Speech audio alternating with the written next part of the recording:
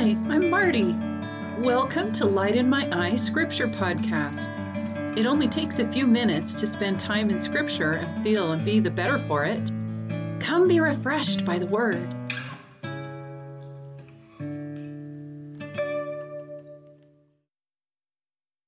Welcome to the podcast. My topic today is forgiveness. So I opened up the topical guide to the word forgive, and the first verse listed talks about Joseph of Egypt forgiving his brethren. But as far as I can tell, the rest of the forgiveness verses in the Old Testament are about God forgiving us. I want to take a look at people forgiving each other, but maybe even that little tidbit is instructive. Knowing that God is so willing to forgive us lays a foundation for us being able to forgive each other. And actually, I've also experienced the importance of forgiving ourselves. There's a forgiveness meditation that I quite enjoy, and the first half is about picking something to forgive yourself for. And then the second half is about picking something you need or want to forgive someone else for. But forgiving yourself first really does help. You extend to someone else the compassion and forgiveness that you've been so grateful to receive yourself. All right, but into the scriptures already. The first mention of forgiving in the New Testament is in Matthew 6:12.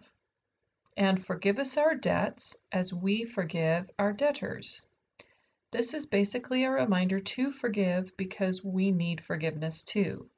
And there are a lot of verses warning us that we need to forgive if we want to be forgiven. Like in Luke 6:37, judge not, and ye shall not be judged. Condemn not, and ye shall not be condemned. Forgive, and ye shall be forgiven. Let's take a minute and look at what it actually means to forgive. The dictionary says it is to stop feeling angry or resentful towards someone for an offense, flaw, or mistake. A more religious perspective is, as people forgive each other, they treat one another with Christ-like love and have no bad feelings toward those who have offended them. So in grappling with what it functionally means to forgive others in my life, these definitions are very helpful. I may not be ready to give someone another chance. I may have to tell them no to things they've shown to be a problem.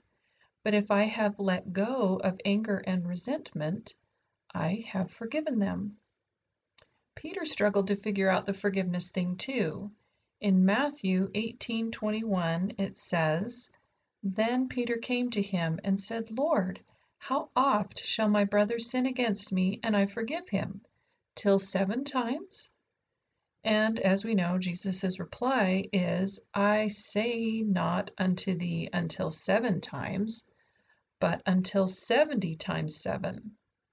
And we've read that story and taken it as just keep on forgiving. Don't count your offenses. Don't keep track. Just forgive. So it's interesting to me that the same concept is included in modern revelation with some important additional information. In D&C 98, verse 40, it says, And so on unto the second and third time, and as oft as thine enemy repenteth of the trespass wherewith he has trespassed against thee, thou shalt forgive him, until 70 times 7. So basically, keep on forgiving if your enemy keeps repenting. But even then, God brings up that number again. So the thing it makes me wonder is he suggesting that there are actually limits? Jesus told the woman taken in adultery to go and sin no more. He forgave her, but he also told her to cut it out. So the instruction that we need to forgive to be forgiven and the idea to keep forgiving are important. I just want to put it out there that saying no more doesn't mean you aren't forgiving. You can put your foot down and also not be harboring anger or resentment. Here's another verse that might help in the process of choosing to forgive. In Luke 23:34, it says, "Then said Jesus, Father, forgive them, for they know not what they do." I think sometimes it can help to understand where someone is coming from, not in order to condone or to accept bad behavior. Remember, the goal is just to let go of anger and resentment. So even if you're saying to them, no more of that, knowing that they weren't being malicious or don't know any better or, so forth, can help us do it with that Christ-like love and no bad feelings.